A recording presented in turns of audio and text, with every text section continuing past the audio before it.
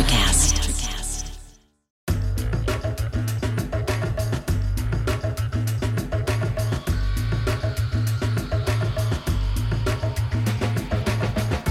This is Entrepreneurs Exposed, the podcast where we speak with all kinds of founders and creators doing amazing things in business and beyond.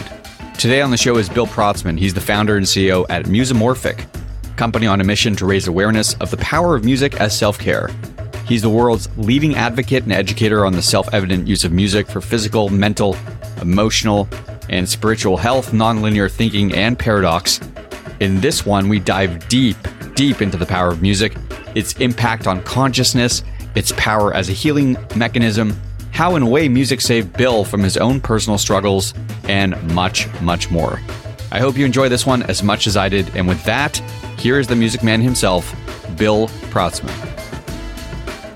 No one has sort of come from the world of music in the same way that you have. And, you know, this dates back all the way to 3 years old, if I'm correct, when you began taking piano lessons. Oh my gosh. So this is one of the few things that I remember clearly from, being 3 years old. I don't know how many other people are remembering 3 years old, but I mean, can you think of anything that sticks with you from three? We see photos, right? But is there anything that's like in your heart from that? Unfortunately, the answer to this question is not a positive one. And I think for most people, that very first memory you have is like something that's a little bit traumatic. Like I remember falling down a set of stairs.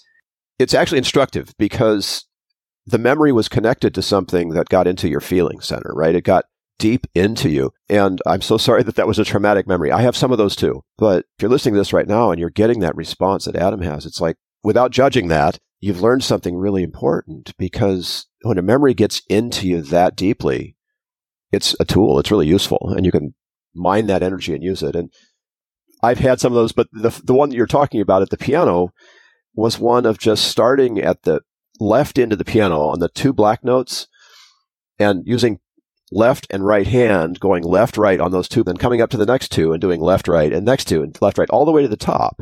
That was the very first memory that I have of playing the piano at that age. And a little kid, right? But my mom was my teacher, and she made an entire career out of teaching little kids to do this thing called music, right? But the memory, it's in there, right? And I think it's in there because it connected to my feeling center. But how did you develop the passion? I mean, I've got kids that are in music lessons. I've got two kids that are taking piano. They'll sit down for a lesson, but in between those lessons, they don't take to it naturally. It's like it's a bit of a push to get them to practice. Yep. That's the parent's job, right? We push. It came as a passion when I discovered that other people were enjoying it. And that was fifth grade. So imagine me from 3 years old until fifth grade, which is like a long time, right? It's an infinite amount of life for a kid. Somebody was pushing me and forcing me to do it. And I was playing Bach and Beethoven. But when I found ragtime, everything unlocked for me. I learned to play this piece of rag, and I played it in a school assembly, and people were responding in a way that I had never experienced in piano parties. And so I got really curious about why. And it was a long time from fifth grade until we had neuroscience and music therapy and research and stuff that I could really understand physiologically what was going on with people. But as a musician and a performer, you get that already. Without the research, you understand it, and you can begin to use that on the stage. And I'm going to use the word manipulation because it's a good one. To manipulate an audience, to invite them to come on this journey with you through the music and to join you in the experience of what it's like to make this music happen and be a part of it as it does. This emotional connectivity that people have to music. So even as a music lover and as a musician myself, I can't really explain what it is about music that makes me feel a certain way and what is actually happening in my body when I hear a song that I fall in love with. Can you explain that? Well, I can, but let me ask you and everybody who's listening sort of a different question. Is it that important to explain it? I mean, I think maybe it helps to understand what's going on, because it's such a special feeling that I can't get from any other method of consumption, let's say. Yes. No, I like your answer. And I'm kind of like, I'm kind of poking the bear just a little bit here, because we love to know why. Let's face it. We're in the scientific age. We like to understand how these things work on us. And I can give you the framework for that. But the beauty of this is that the same music might feel one way to you and another way to me. And in our effort to understand why, we often get lost in why, like Adam can feel X from this music while Bill feels Y from the same music, right? And then everything gets in a tangle. And that's okay. But here's the thing, and I'll answer your question. So obviously we hear the stuff, right? The sounds hit into our eardrums, just like I'm talking to you now. It's a very intimate way of touching a very vulnerable part of your anatomy, the eardrum. And those sounds are then interpreted by the brain, which runs it through its sort of pattern matching algorithms. And depending on the patterns that it has to evaluate those sounds, it triggers other parts of you. And you can go, oh, I like this, or oh, I don't like this, or whatever the thought response is takes place up there based on the head brain's pattern matching ability. And that's a cultural thing. Like you grew up in China, you'd hear sounds a different way than people who grew up in Belgium. Cultural, that's how it works. But there's another thing that's happened. And way before your pattern matcher is engaged, the sounds in your ear have triggered what we'll call the lizard brain or the crocodile brain. You know, the fundamental parts of us that are connected to fight, flight, freeze, feed, or mate. I'll use the polite word, the 5 Fs. And those 5 Fs are where we feel stuff, right? Those are where the feelings come in. And it's pretty unfiltered. You know, the sound to 5F response is pretty direct. So the feelings that you get actually stem from that versus what your head brain says you ought to be feeling about them. And if you can tap into those basic feelings, that's like the start of being able to understand how music is really working for you, on you, in your particular situation at that moment in time, to give you that feeling of deep love, for example, that comes from music. So you say, quote, the lost art of using music as a tool can change your scene for good, whatever that scene is. So 2-part question here for you, Bill. 1, what is society's current relationship to music? And 2, why, in your opinion, do we not leverage or think of music as a tool for good? So the society's current opinion, it varies by culture, I think, Adam. There are cultures in the world which are, I'll say, more indigenous, where music actually is a part of the day-to-day.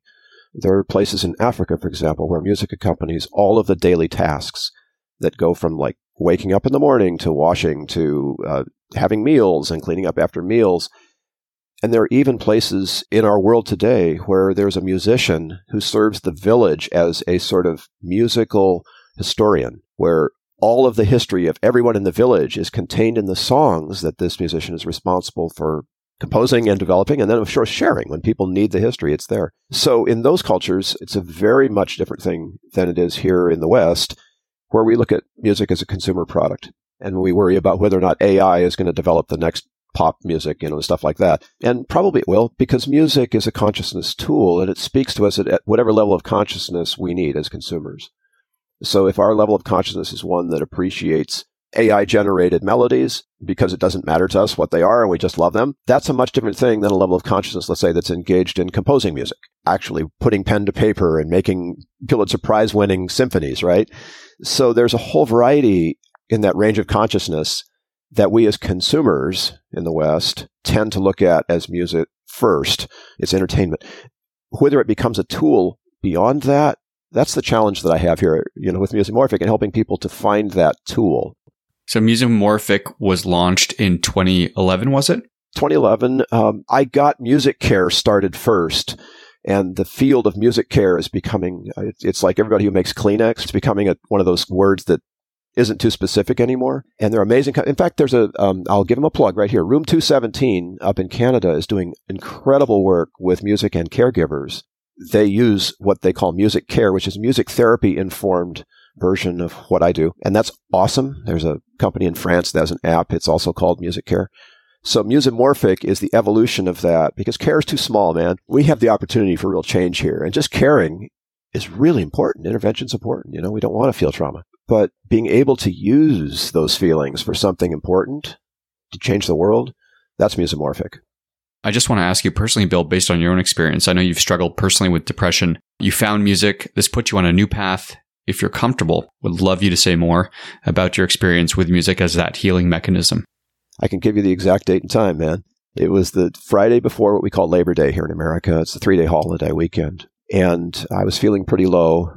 Second divorce, second bankruptcy. I just spent all that I had protecting one of my kids from sexual abuse by their stepfather. That kid is now launched off to college. All the cats had died. I was alone and very depressed. And I have been chronically depressed all of my life. And that evening, feeling suicidal. And I knew enough about music and how it works on us at that point to be able to intervene and say, okay, I don't want to call my therapist. I don't want to take any more antidepressants. I don't want to do anything here, but I'm going to give this a chance. And I put on a piece of music that I love and the headphones and sat in the chair. And I made myself sit there and just be with that music. Put it on repeat. It's like 6.5 minutes long. So I just put it on repeat. And things got pretty bleak. It was sunset. I was watching the sunset out the windows, and it was fully dark. I didn't turn on any lights. And I just stayed with the music. And huge grief came to me, man. I wept for a long time. I mean, I cried myself to sleep. I was literally in the chair when I woke up from whatever thing I'd been in. Music still playing. Took off the headphones and dragged myself into bed. And in the morning when I woke up, there were words in my head, which is not unusual. There's always, something going on up there. The second brain is thinking. And I realized the words were lyrics, and I started writing them down. And then they felt complete at some point. I said, well, this is great. So now what? And the next thing that came was music. I heard the melody, and I got the chords, and I wrote all that down. It turns out that the music, of course, fit the words. As you see where this is going, to make this long story really short, the experience of being that deep and unlocking creativity that was unique for me. I'm not a composer, so to speak. I don't get songs like that all the time. That was a rare instance. But that experience convinced me that what I was doing had value. And I've been leading with that ever since, leading with the power of music as a transformational tool rather than just a quick fix, and helping people to understand that willingness to go deep, which is safe, can unlock things that you never knew were there inside you. And living proof of that. So I'd wound up not finding a rope or getting a gun. I'm here today still talking, and it's still a challenge, man. I don't want to minimize that. When you find that inner light, and many of the guests you've had have said the same thing. When you find that inner light and you're passionate, then you've got to do it. You just have to. I know. I mean, it's it's an incredibly sad story. It's a deep story. I appreciate you sharing, but it's almost charted your entrepreneurial path, I would say, and much of your mission. You've mentioned this before. I mean, that music, the right music, can help you reach inside to find those right responses, even if you don't quite know what those responses are or what they will turn out to be. In a way, you're sort of living proof of this.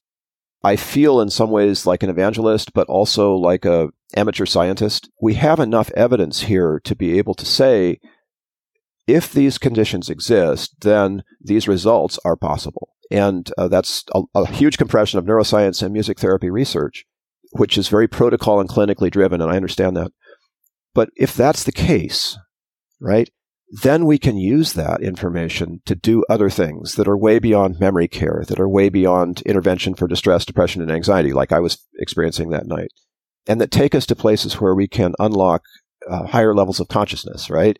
And do some other things with creativity and intuition that, thanks to the psychedelic movement, people are starting to realize are possible. And doing those, without drugs, legally with music, is also something that we musicians have been doing for a long, long time. My experience is just one, but there are so many others out there who have had a non-drug influenced psychedelic experience, which you can get to through breath. Let's be honest. There's many ways to get into that part of us. And whatever way that you wind up taking is wonderful. The one that I know about is music. So it's interesting to me to see the world coming alive to the possibilities that exist for transformation and change and this elevation of consciousness that's so important. It's crucial right now. Yeah. Can we talk about some of these practical use cases and some examples? Let's dive into the weeds here. So we talked a little bit about, obviously, your experience and the impact of music on mental health, one's mental state, let's say, behavioral health. There's many, many others. I would love to dive into some of these. So I've bulleted them, short list, but I'll turn it over to you to touch on what you would like to dive into first. But business, the business environment, one's physical health, one's way of thinking, Alzheimer's, war veterans, people with other physical disabilities. The list goes on. But I just want to turn it over to you, Bill. What do you find are the most impactful use cases to highlight here? The ones that are coming alive right now, at least in America, maybe other places, are the ones that involve what I call S-Jedi, but it's basically social justice, equity, inclusion. The idea that we are not just separate little islands is a tough one to break down, especially when you start to realize that it's all about relationship. I think one of your recent guests said, to play together creates a relationship. It strengthens the trust. It strengthens the cooperation. You want to do things with your friends that you don't want to do with people you don't. And this shows, I think, that we're not at the tip of the iceberg, but we're somewhere, we're traversing the whole thing. We're getting down into the weeds about how do we relate to each other in a better way. It's not something that we can do over Zoom, but we try, and that's been a great way of expanding the net. But music, especially when it's shared, allows us to do things that we can't teach each other about ourselves. That song that you love that I may not love so much, that's a great way of being able to objectify the experience of our relationship and to put it out there where we can talk about it in a way that is not sniping at each other or, dissing each other for what we don't like and don't like. And along the way, if we were to listen to that song together, we'd also discover things that science likes to talk about. Mirror neurons are a good one. Watching you as you listen to the music that you love is an experience for me that is ineffable, but science will try to explain it anyway. But it allows me to see into you in a way that I can't see otherwise. And I'm using see, but it's more of a feel. It's like I can experience what you experience. And somehow that experience, which people like to call empathy, goes deeper than empathy. It becomes sort of a brotherhood, like we're talking as guys, right? It strengthens the bond that we have. In a way, it opens up a vulnerability that you couldn't show me in any other way, Adam, by listening to that music. You work with a lot of businesses hands-on. You do workshops, you do in-person training, you speak, obviously.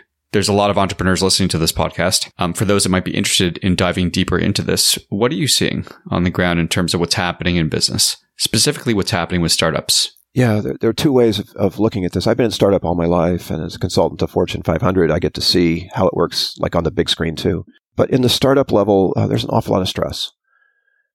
And many of us have ways of dealing with that are external to our business, and oftentimes the people within our business don't really know what we're going through. And it may look perfect on the outside, right? But inside, there's turmoil.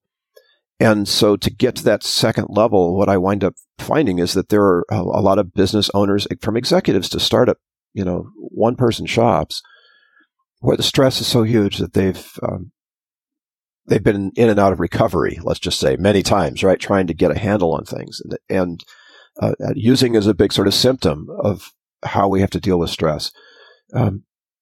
Sadly, there's been a lot of people that we can't reach that take their own lives. They just give up.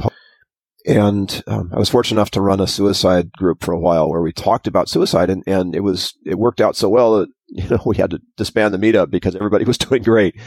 The notion that we have to hide these things in order to appear to the world in some other way that the world wants to see is common to a lot of both high-level executives as well as ones.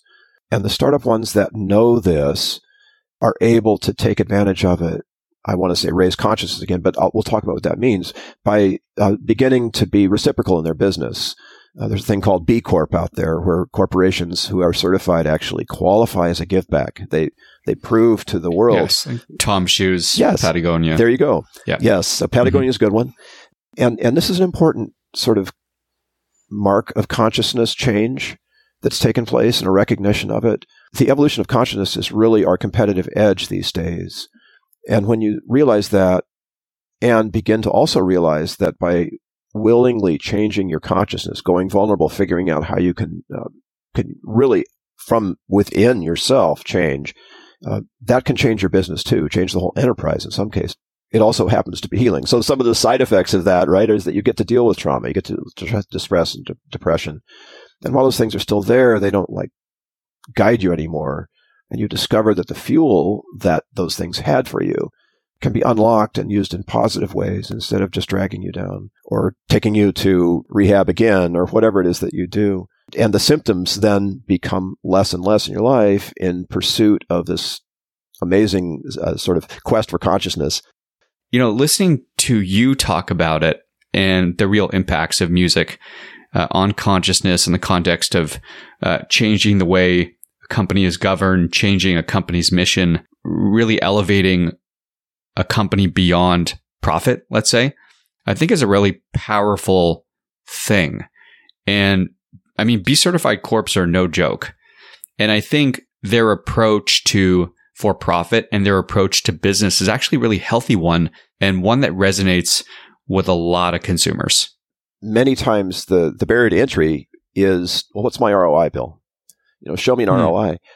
And fortunately, the experience of people at WeWork, B Corp certification is helping more and more. I don't want to say this in a pejorative way, but more of us who've been in the 3D world understand that there's more than just three dimensions to a business. Not-for-profits kind of get this, but it's not a profit, not-for-profit thing, right? It's more of a give back. It's more of a reciprocal thing.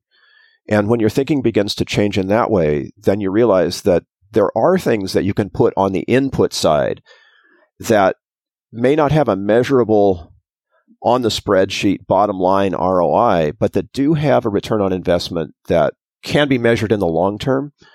How your workforce coalesces, for example. What's your turnover rate? We used to talk about, morale in the culture. In fact, whole cultures that have transformed have realized these things in ways that are, HBR kind of case studies now. And it's more, though, than cultural transformation, I think, Adam. And what you're getting at here is something that we can only really learn through lived experience. And in our world of business, the lived experience that we can bring into business has been very narrow.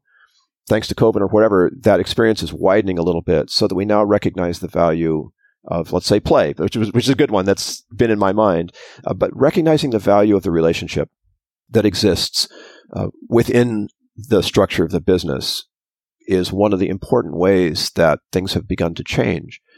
And as HR is going to do its job, they're going to start tracking metrics based on the relationships in the business, rather than just on the personality types that are in the business. They'll begin to understand how those personality types interact with one another. You talk about that criticism from the other side of folks saying, what's the ROI, Bill?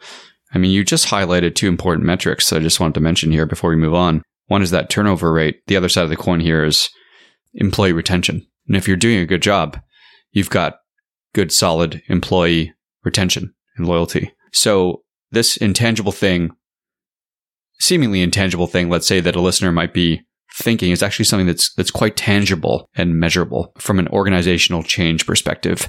I just want to ask you something before we talk a little bit about your awards and your book. Are there new, perhaps emerging and or surprising areas of discovery for you where music is beginning to show a benefit that historically we've not yet understood or pointed to? Yeah, absolutely. Consciousness is like the big one, but underneath consciousness, there are things like, and this has been around for a while, our need to appreciate paradox, the both and that you hear a lot. As happy as I am about that, I'm also a little bit chagrined because these things tend to become buzzwords and lose their meaning.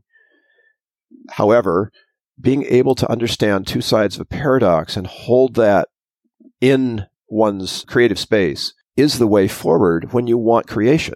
Our government, of course, is probably never going to get that. But the government was designed so that two different sides of an opinion could come together and evolve a third way that didn't exist before the two sides were clear. A composer who I adore actually teaches this at a high level in business. His name is Robert Fritz, but in a musical composition, you have your starting point, which is very clear, and you know where you want to go at the end of the music. And how you get there are the melodies, harmonies, and rhythms that help you flow from the starting point to the ending point. This sort of, it's something like a metaphor, works pretty well when you're trying to solve a creative business issue where paradox is clear. And that is like the gem. That's the moment, right? It's like being right on the threshold of trauma. That's the moment at which everything can unlock. And instead of welcoming that, the mind shift here has been to medicate that and put everybody back in their box, right? Instead of going forward with it. So what we want to do is encourage the shift in safety to bring that paradox out and move through it instead of just going, oh yeah, both and, right? There's so much more behind that we're missing if we paper over it that quickly. That's just one example. Does that help clarify? Absolutely. And thank you for that. Actually, we're talking a lot about consciousness, which sort of tease up my next question about your book. For those that haven't read it, it's called More Than Human, The Value of Cultivating the Human Spirit in Your Organization. The book discusses how spiritual best practices can help us achieve higher levels of productivity as team members and as employees of our organization. You talk a lot about the how in this book, Bill. Can you share some takeaways for those that haven't yet read it? I'm a how guy. And with respect for Simon Sinek, I get why, right? Why is the passion, the fuel that makes this happen. But passion alone is not going to be enough. I've seen some very passionate musicians who are unlistenable, right? And it's not because they aren't passionate. It's because they need to focus that, coalesce that passion into something that reaches me. Maybe they reach other people. I'm just being personally observant here. But the how of spirituality, let's use the word, is really critical. And by spirituality, I mean everything that science doesn't have metrics for yet. Things like inspiration, creativity, relationship.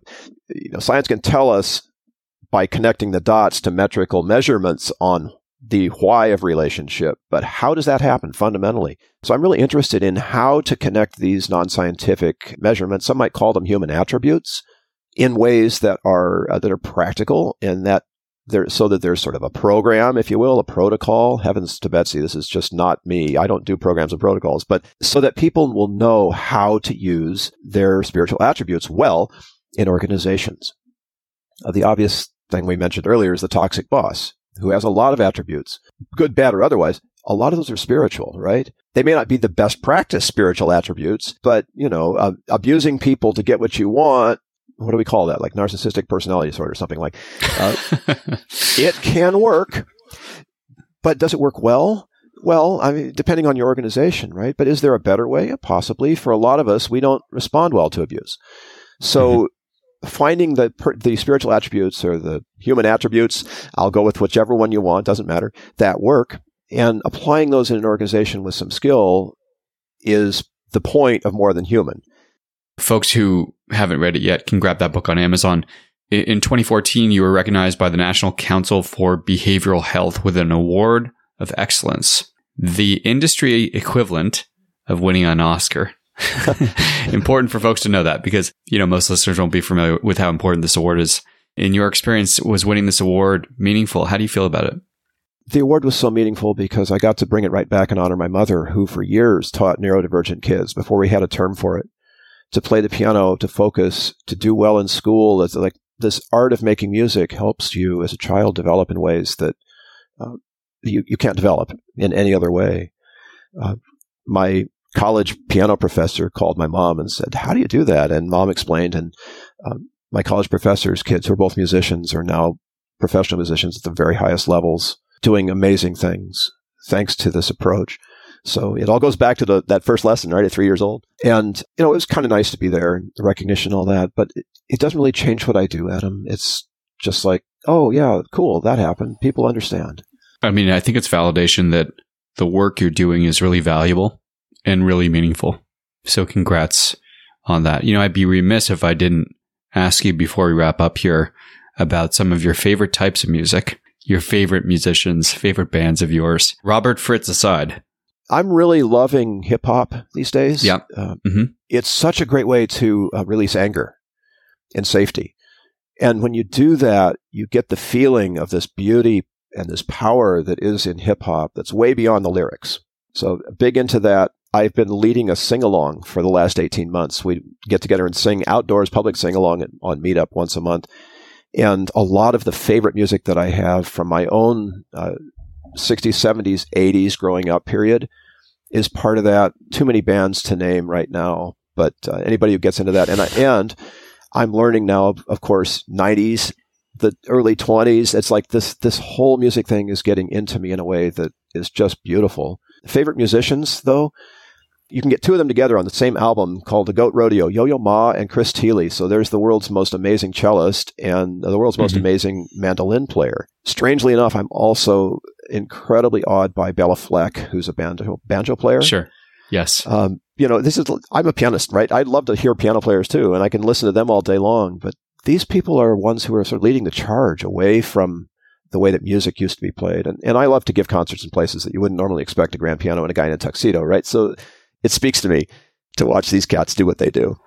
Well, Bella Fleck was one compact disc in high school that I went back to, their debut album, Bella Fleck and the Flecktones. Yeah. Oh my gosh. I think it's self-titled with Victor Wooten on bass. It was magic. And he can play anything. I mean, seriously, anything. Microtonal stuff and Bach, and it's just, blows me away. Mandolin players, David Grisman comes to mind. Oh, dude. Yeah, I was in Bay Area. I could have gone and heard David Grisman, right, as a kid, and I didn't know he was there. He's so incredible. Yeah, so there's Dogwood, there's Dog Music, there's a number of them. Dog Day, DAWG. Grisman's got a live album, for those that are interested, with Stefan Grappelli, who's since passed, I believe. He's a violinist. The two of them are live somewhere. I don't know where the venue is, but he was good friends with Jerry Garcia, and they played like a little living room concert together that got recorded on video. So that's right. On YouTube. All those deadheads listening know what we're talking about. I'm tipping my jam band love cards right now. In any case, Bill, congrats, man, on all your success. Thank you so much for sharing. Thank you so much for being here. Musimorphic, for those that want to learn more about what you're doing, where can they find you? So musimorphic.com, obviously, it's a made-up word. We created it, so you're going to have to figure out how to spell it. You can also Google Bill Protzman. You'll find me that way. You'll find me all over the place. Lots of podcasting. I've got some original albums out there on Spotify. They're carried by everybody, I think. So I'm pretty ubiquitous. Once you know how to spell it, you'll find me easily. And let's not forget More Than Human, the book, The Value of Cultivating the Human Spirit in Your Organization. Find that on Amazon. Bill, amazing, man. Thank you again. Thank you, brother. It's been a pleasure, Adam. That's it for today. Thanks so much for listening. Entrepreneurs Exposed is brought to you by Scriberbase. Build your subscription business and thrive. More at scriberbase.com. If you like what you heard today, don't forget to download and subscribe wherever you get your audio. It helps our audience find us. You can also visit us at glow.fm/E2 to become a supporter. Until next time, make today count with whatever it is you're working on.